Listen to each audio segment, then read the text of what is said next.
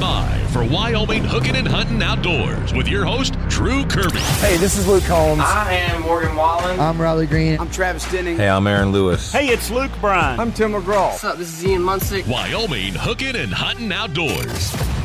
It's Wyoming Hookin Huntin Outdoors. Been a great summer. The summer is behind us. Janet, we have made it into September, which means there's a lot of folks that are out and about doing a lot of hunting and fishing and all kinds of fun as we kick off Labor Day weekend. That's right. It is such a fantastic time to get out. And, you know, it's fall's one of my favorite seasons. And I think it's the same for a lot of people as it starts to get a little bit cooler. And of course, we're all encouraged to get outside due to kind of our hunting season. So whether people are out scouting or whether they're actually hunting for a harvest, it is lots of folks in the field time. My plan is to do a lot of camping and being outdoors for the next couple of months because I feel like the early fall is going to be a great time weather-wise to do that. But one thing that I have always, since I was a kid, made sure I had was sunscreen and bug spray. And bug spray is one of those things that really is important about what we're talking today because of this West Nile virus that has really kind of plagued us here again in Wyoming. That's right. It's nothing new this year, Drew. We have different cases of West Nile virus across the state every year. And we have Jessica Jennings-Gaines with us today, who is the supervisor for the Wyoming Game and Fish Department Wildlife Health Lab, who's going to talk to us a little bit about what is going on with West Nile virus in our population of wildlife. And of course, just as a reminder, Game and Fish is not a human health agency. And so we want to refer any of those questions or people who have been interested there to the state health department or your local health department. They have all sorts of fantastic information. So yes, definitely take your bug spray, but we're here to talk about birds. And Jessica, thanks again for coming on. Congratulations. You're in a new chair now than the last time we spoke with you. But the West Nile is... what birds does it really affect here in Wyoming? Thanks, Drew. So first of all, West Nile virus, it kind of, the reservoir for West Nile virus is birds, wild birds, usually like songbirds, you know, and most of those are going to be asymptomatic. They're going to carry it. They're going to allow those mosquitoes to pick it up and transmit it to other things, mostly birds. And you're never going to notice they're not going to be sick or anything. But there are certain species of birds which are very susceptible to getting some of those clinical signs, getting the encephalitis, and succumbing to this disease. And most susceptible are corvids. So corvids are going to be your crows, your ravens, your jays. For some reason, they're very susceptible. And that's what we're getting a lot of calls on so far this summer. A lot of those in-town crows, ravens, where folks are seeing them. Also, raptors can be very susceptible, owls, sage grouse, we believe, although sage grouse seem to be susceptible to a lot of things. But those are the birds that you're probably going to most likely see it in. I will say we had a case this summer. I wasn't aware, but we had some pelicans that were found dead over on Seminole Reservoir. We brought them in. Our concern was maybe an algal bloom, which we also have a lot of in this time of the year. But turns out pelicans are also very susceptible to West Nile virus. So, wow. So yeah, there's more species than maybe we're on our radar, but those are kind of the ones to keep your eyes out for. So we had mentioned just a few minutes ago that a lot of hunting seasons kicked off, and that includes bird season like dove season and wild turkey season are now in full swing. Are any of the game birds that someone would go out and harvest, they susceptible as much to West Nile? Potentially, I did look up ringneck pheasants. There have been some reports of those getting West Nile virus. You would probably see some clinical signs in those. And again, transmission is usually from those mosquitoes. So definitely be wearing your bug spray. You're going to be out in that area where if we do have it in the birds, it could be transmitted to you. Honestly, every mammal has the potential to get West Nile virus. Humans have the potential. We just had a squirrel test positive in Cheyenne. The thing is, these mosquitoes tend to stick to birds, But when we're getting a high population of mosquitoes, they'll move on to other hosts. So, they could be getting on out of the normal population and into new things. The West Nile virus, is it carried by every type of mosquito, or are there certain mosquitoes that will carry it more than others? It tends to be in a species that fall under the culex, and those mosquitoes tend to hatch out later in the summer. So late summer, early fall. So the mosquitoes that you're seeing in the spring, early summer that are hatching out don't tend to carry West Nile virus. And I believe a lot of the municipalities in Wyoming do mosquito pool testing. So, we've added, when West Nile first came to the United States, it was a huge deal, had some very large effects. And then most of these municipalities started spraying for mosquitoes, which Casper probably does. I know Laramie does in the evenings in the alleys. That's really knocked down the mosquito populations and has really knocked down the prevalence of West Nile virus. So, but like you might imagine, if you're out in the middle of nowhere, the mosquitoes probably haven't been sprayed for. And maybe not every municipality, like Jessica mentioned, does spray for them. So it's a great awareness for people to know. And again, public health agencies are an awesome place for all of that as well. But what the Wyoming Game and Fish Department is really asking here is for people just to be aware of sage grouse. If you see some of these grouse while you're out hunting in the middle of nowhere, we would love to have you let us know. Whether you are picking that up and sending it in to us for sampling, whether you're just calling the game warden or local biologist and saying, hey, this is what we're seeing. We always track every year. We ask the public to do this. So this is nothing new, but we always track sage grouse populations and how West Nile virus might be affecting them. Because like Jessica mentioned, for some reason, they are very susceptible to the disease. When someone is out and about, what are they looking for? I mean, because you mentioned earlier that you really can't tell, but if a bird has the West Nile, what is someone looking for? Normally, some of the signs that you can see in a bird that it's sick, well, a lot of times you'll just find a bird that has died, no outward sign of any trauma, possibly like it just fell out of a tree. But if it is alive, they'll have some clinical signs, a lot of neurologic signs. So they could have some head tilt. They could have some coordination issues. They may have some issues flying. Just down on the ground, humans can kind of get near them. We did have a couple in town that had some diarrhea. These can be signs of other issues as well, but, if we do get them in and test them, we can kind of piece that out. But normally, neurologic signs, anything acting a little off could be. And if someone finds one of these birds, what's the best way to handle this? Because obviously there may be concerns about, if it's sick, then can I get sick off of this? And what route should they take? Yeah, there's always that concern because, we've been dealing with highly pathogenic avian influenza over the last 2 years here in Wyoming. And that seems to have calmed down for the moment. We're not getting, haven't had a positive since April, but you never know when that might come back through with migrating birds. So that's always a good thing to keep in mind. Your safest bet is always call the Regional Game and Fish Office, and they can send someone out, because they can tell potentially if it was trauma related, if it's sick to the point that it needs to be euthanized, Game and Fish can take care of that. And then we can get some more info to determine if we need to bring it in for testing or, if we've already documented West Nile virus in your area, we probably don't need to test 10 more crows because we're pretty aware that that's probably what's going around.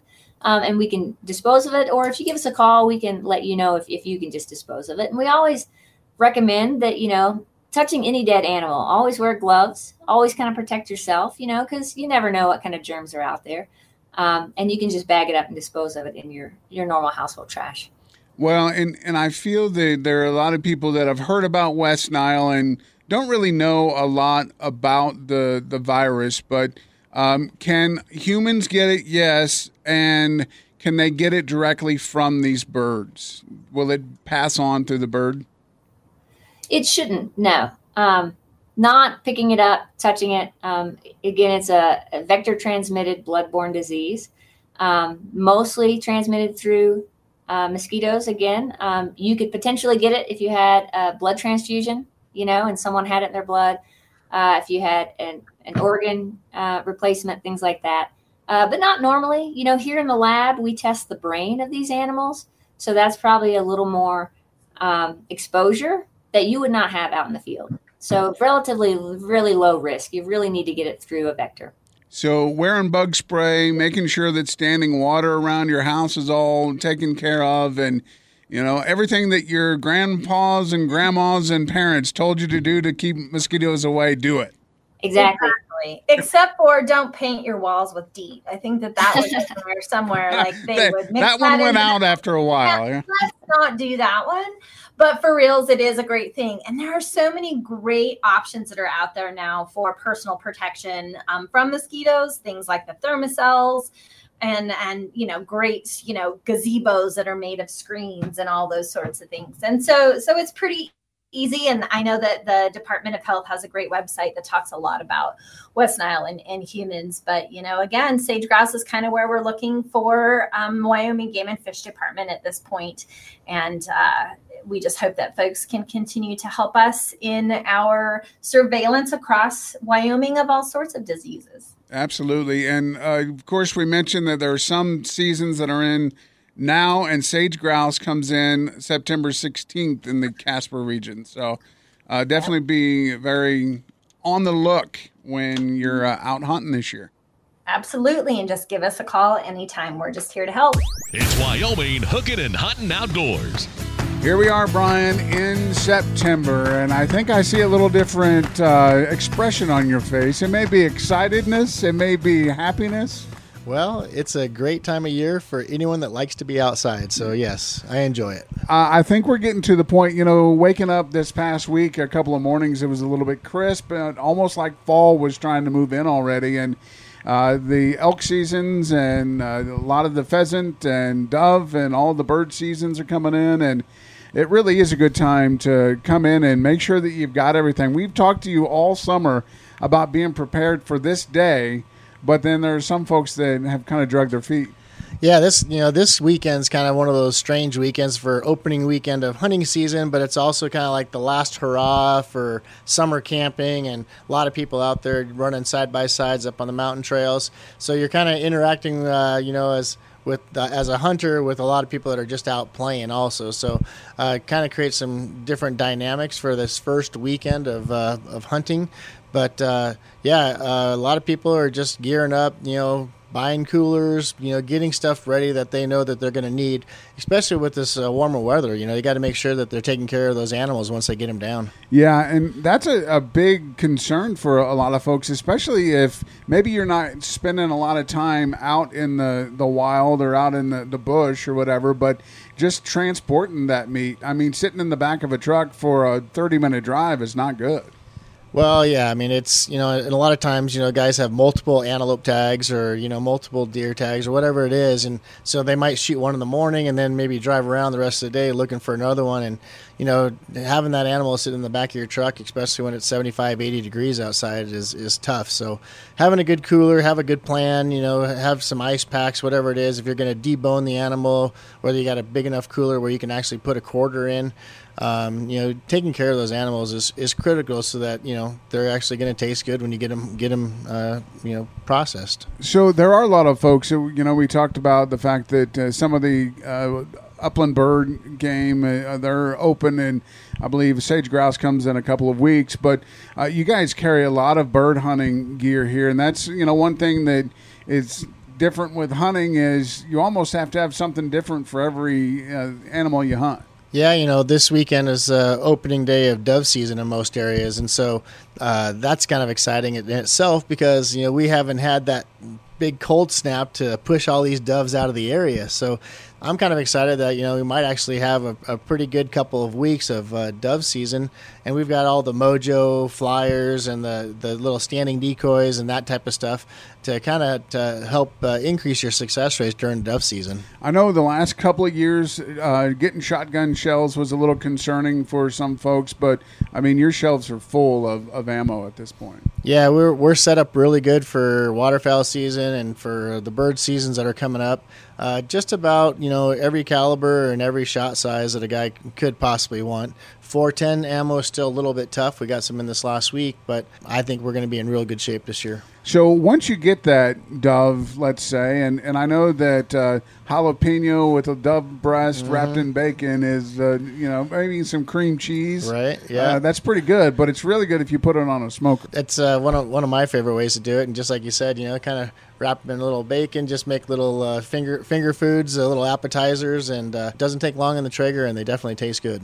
One thing that we've talked a little bit about, too, is if you haven't purchased your hunting license in a year, you probably ought to get on that. Yeah, definitely check that. If with waterfowl season coming up, we did get our first batch of duck stamps in. So they're the same price as they always have been. Same price you pay at the post office, just a little more convenient.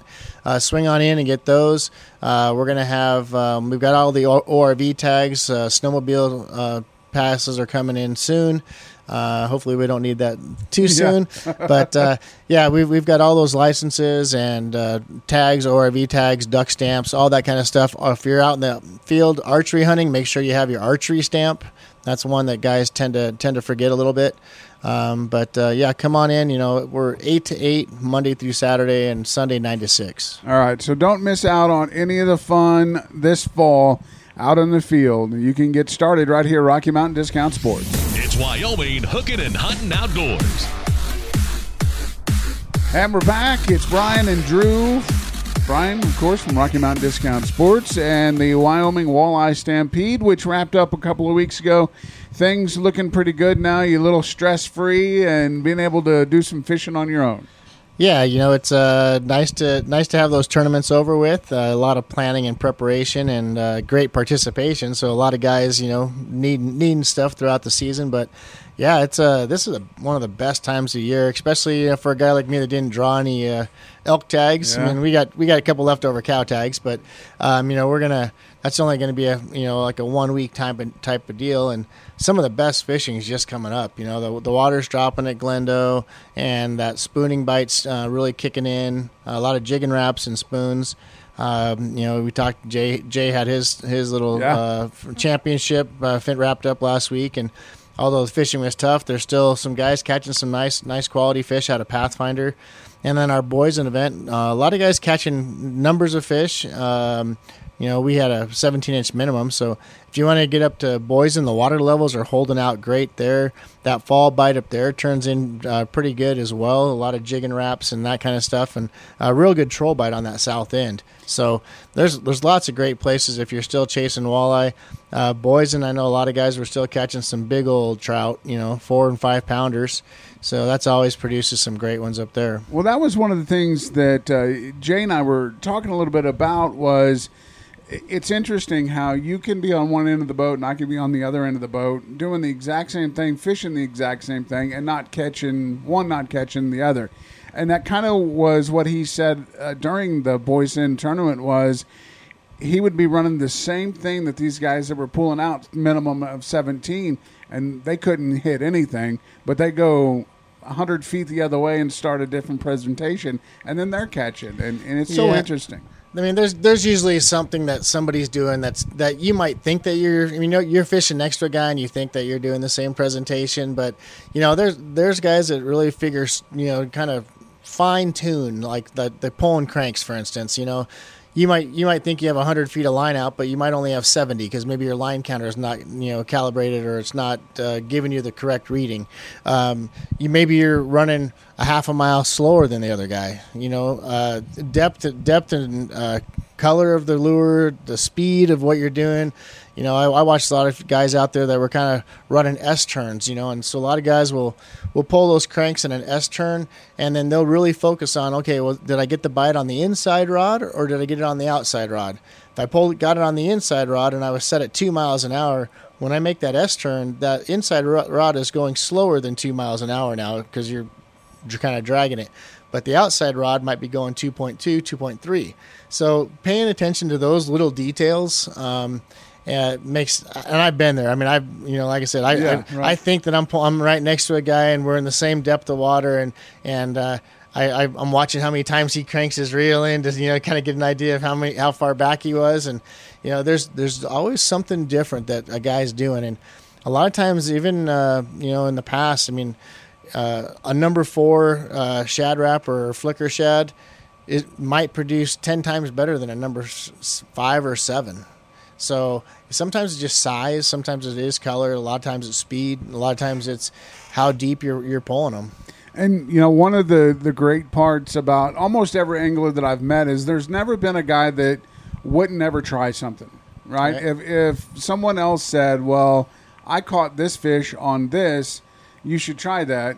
You may not try it right in front of them, but you will eventually be like, well, I'm not catching crap. Let's go ahead and try whatever. Yeah, and, and I've always come to the conclusion that it's always hard fishing somebody else's bite, right? Yeah, right. So, I'm real confident in certain presentations that I do, and me and you've been out there. I'm catching fish and you're not, or you're catching fish and I'm not, or what. And there's always something just slightly different, Right. And a lot of times, you start watching that person, and when we're pitching plastics, this last year it seemed like once that plastic hit the bottom, that it needed like a 1 second pause. And so you'd let it sit there, kind of settle, let the dust settle around that jig, and then you'd pop it back up. And that's when the fish were there. And so there's always some kind of, difference that you're doing or somebody else is doing that's probably helping them be a little bit better. And chasing somebody else's bite might give you an idea of where the bite is on the lake, but trying to chase their presentation sometimes just is tough. But now that is all, kind of behind you, and you can get out and leisure fish, if you want to call it that. If you're going out on, say, Saturday, and it's going to be 80 in the afternoon, but it's starting at like 55 in the morning, right? We're into that kind of spring feel again. These dog days of summer where the afternoons are, get pretty hot. I try to avoid fishing those. Let the play boaters be out there and the jet skiers and all that kind of stuff. If you just wanted to go like Pathfinder from 5 to 8, 6 to 8, it's probably going to be your best time. The fishing in general kind of slows down, at least for the walleyes. They tend to be a little more active in those morning and evening hours. We've talked about this a lot. As a matter of fact, since we started the show, don't let the weather determine what you're going to do. If you feel like fishing, go fishing. Yeah, I went and shot trap yesterday, and the guy that went with me, he goes, well, it's going to be pretty windy. And same thing. I told him, I'm like, well, if we plan on what we're going to be doing based on the weather, we wouldn't be up here. And we went up and shot for 3 hours and had a great time. Did he teach anything? Yeah, we got quite a few good pointers. Skeet's a lot different than trap, and it's definitely a little bit different than sporting clays. So, of course, I keep a shotgun in my hand quite regularly through the winter months, and feel like I'm a pretty good shot. But when it comes to shooting the skeet and that type of stuff, it's a little more challenging, a little bit faster paced, and but I think it's definitely going to help me moving into the duck and goose season. All right. Well, if you are bird hunting, if you're elk hunting, or if you're out fishing, make sure to stop in here first at Rocky Mountain Discount Sports. It's Wyoming Hookin Huntin Outdoors. It's Wyoming Hookin Huntin Outdoors. We do appreciate you tuning in. Of course, you can go to our app and listen to this show anytime on demand. We have Jay Fountain with us this morning. And Jay, you have been running the Walleye League for the Wyoming Hunters and Fishermen. This is your year number 2. Was the second year a little better than the first year? Fishing-wise, yeah. We didn't have exactly the same amount of people this year. So a lot of people had softball or football and stuff with their families already going on. Right, and that gets to be, kind of rough because everybody wants to be able to come out and fish, but, real life kind of gets in the way. But every week there were some great fish caught. You just had your championship last week, and how'd things turn out? It was actually really good. We had a total of 13 boats that made the championship, and to make the championship, you had to at least fish 5 weeks out of 10.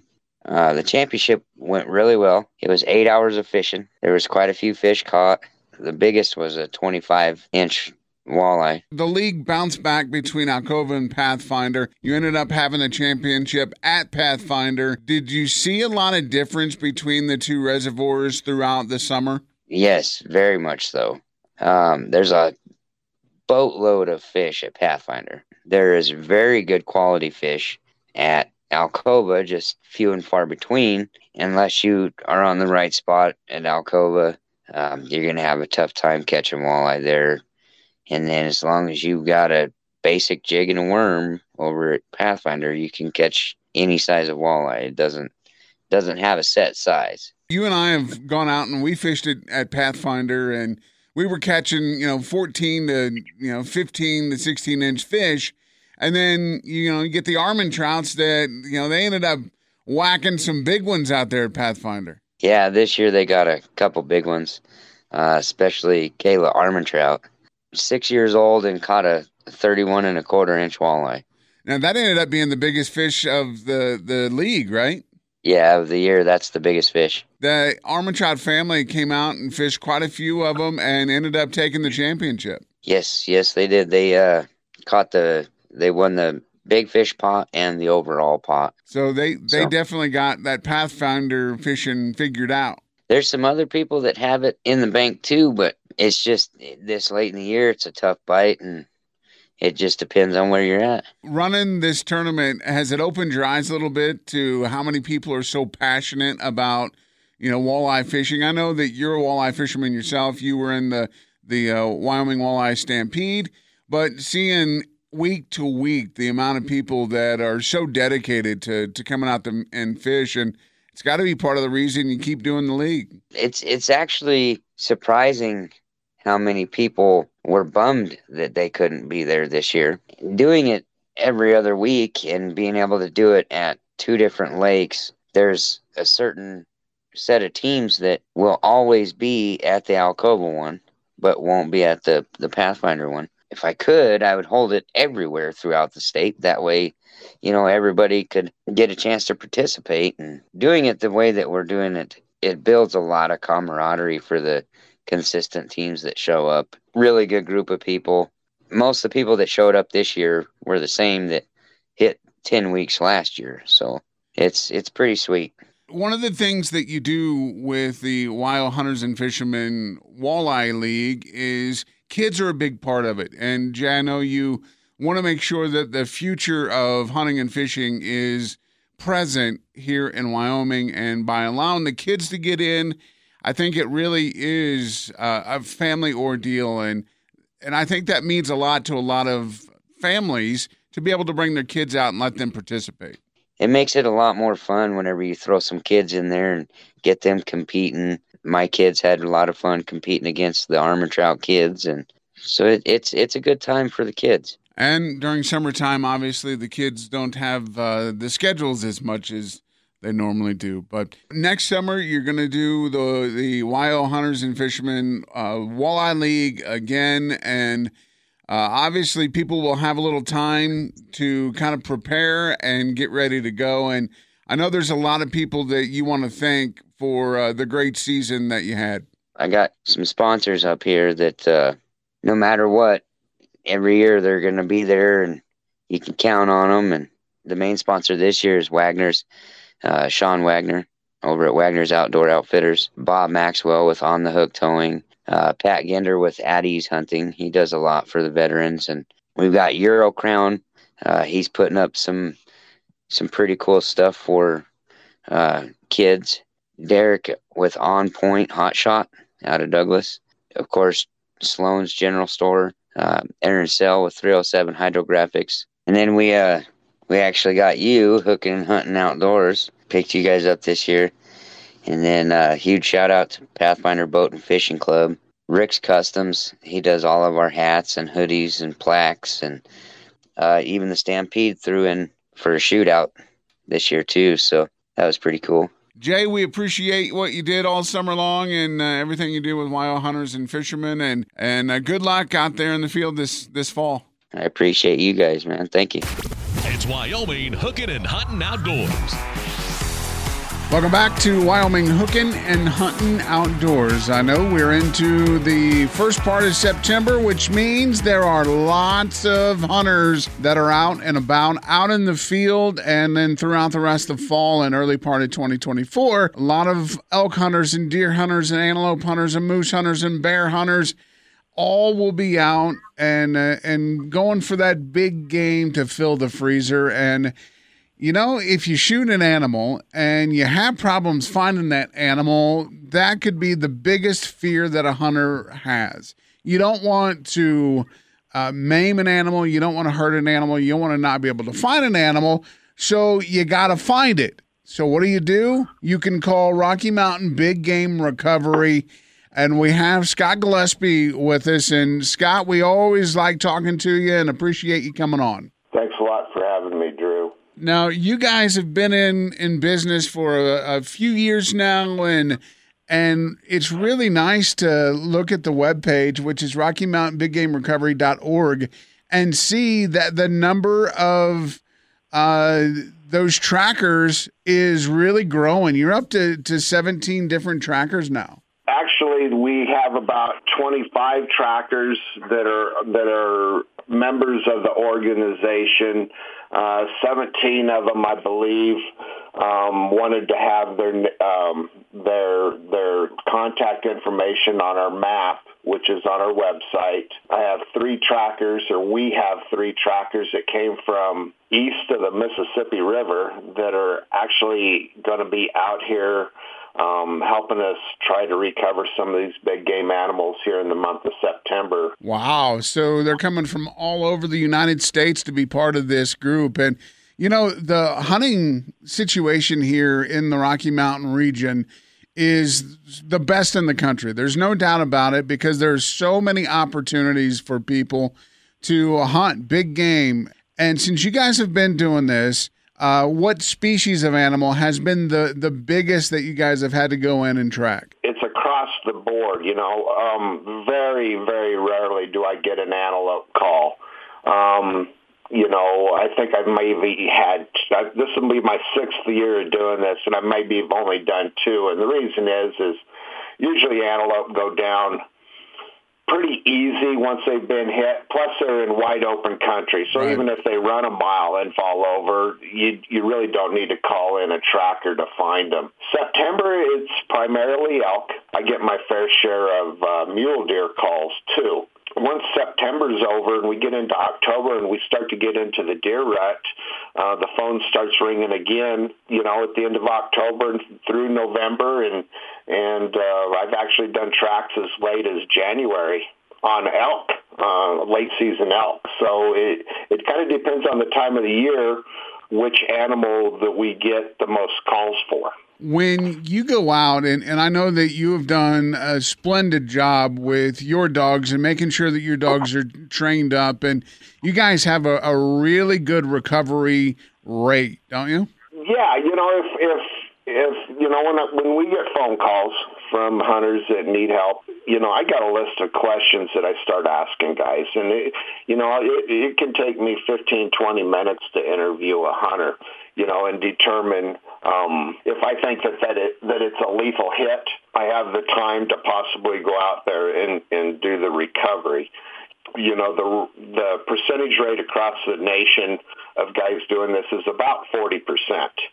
I would say that on average, I might be running as high as 50 and 60% on recovery. But if I did take every track, it would probably be more like 40%. You know, there's a lot of different factors that play in.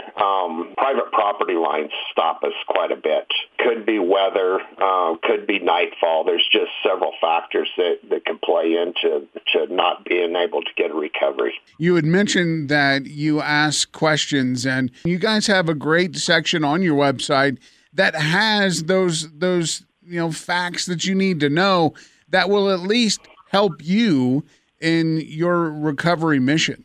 Guys get into the moment. You kind of want to turn your mind into maybe a recorder as to what is actually happening. You know, I'd like to know what equipment you were using, how far the shot was, how the animal was standing when you took the shot. Was he quartering to? Was he quartering away? Was it perfectly broadside? Was he looking directly at you? And then the big question is how long did you wait once you took the shot to start tracking? Because that's a major factor. You know, I try to tell guys, if you take a broadside shot and with a bow and you double lung him, very rarely you're going to give me a call. A lot of times you're going to see the animal go down. As the arrow moves back, a liver shot or maybe you're way far back and you hit him, the animal right in front of the hams, in a gut shot. Those gut shots can be very recoverable if you give the animal time to expire. And I tell guys, on liver shots, I want them to wait at least 8 hours before you go in there and start tracking yourself. Maybe a shot a little bit farther back. Let's wait 12 to 24 hours before we go in there. And we'll usually find that animal within 200 to 400 yards of where you took the shot. And we're talking with Scott Gillespie, Rocky Mountain Big Game Recovery, and we were talking at the beginning of our conversation here that there are up to 25 trackers that are out to help out. And in Wyoming, we have a really good number of trackers that are in state. So where you're in northern Colorado, if one of the trackers that you contact is right here in Wyoming, boy, that really cuts down on that response time, doesn't it? When somebody calls me for a track, let's say I'm here in Wellington, Colorado, just south of Cheyenne. Let's say somebody calls me from Laramie Peak. That's a 3-4 hour drive for me to get up there. I might interview the hunter and determine whether it's a track that we possibly want to take. If I can't make it, all of us keep in contact. I will just send out a group text to all the trackers. Hey, I have a guy on Laramie Peak. I think his elk is probably dead. If anybody's interested in taking the track, here's his phone number. So if you call me and you're not just talking to me, you're talking to about 25 different trackers right now.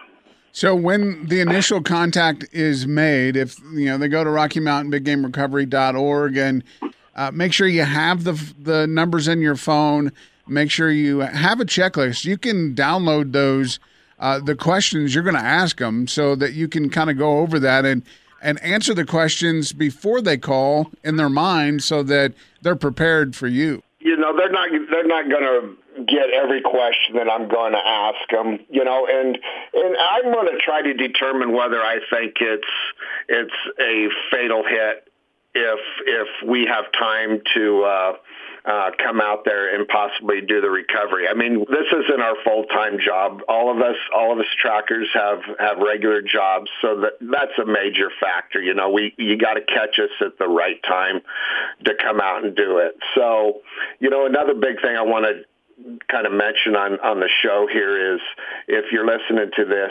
if this is something that you're really interested in possibly doing, that's another thing we do with our Facebook page is trying to train, help other people train their dog and becoming a tracking team and joining the group. Very cool stuff.